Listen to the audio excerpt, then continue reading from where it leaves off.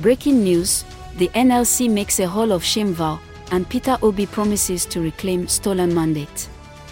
This and more are the latest developments happening in Nigeria. This is a quick summary of Nigeria news headlines on Newscroll at midday. I am Lola, and today is May 1st, 2023. Here are top news headlines, filtered from multiple sources. There is no plan to halt the distribution of new naira notes from circulation, the Central Bank of Nigeria has said. Report by The Guardian NG.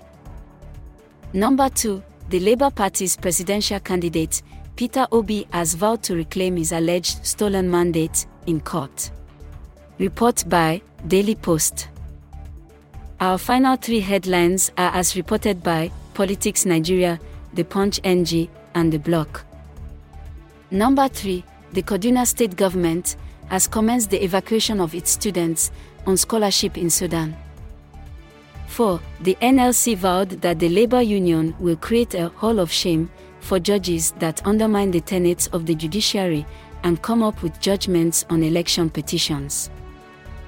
5, regulators in Nigeria are considering licensing digital exchanges that deal in tokens backed by assets such as equity, debt, and property.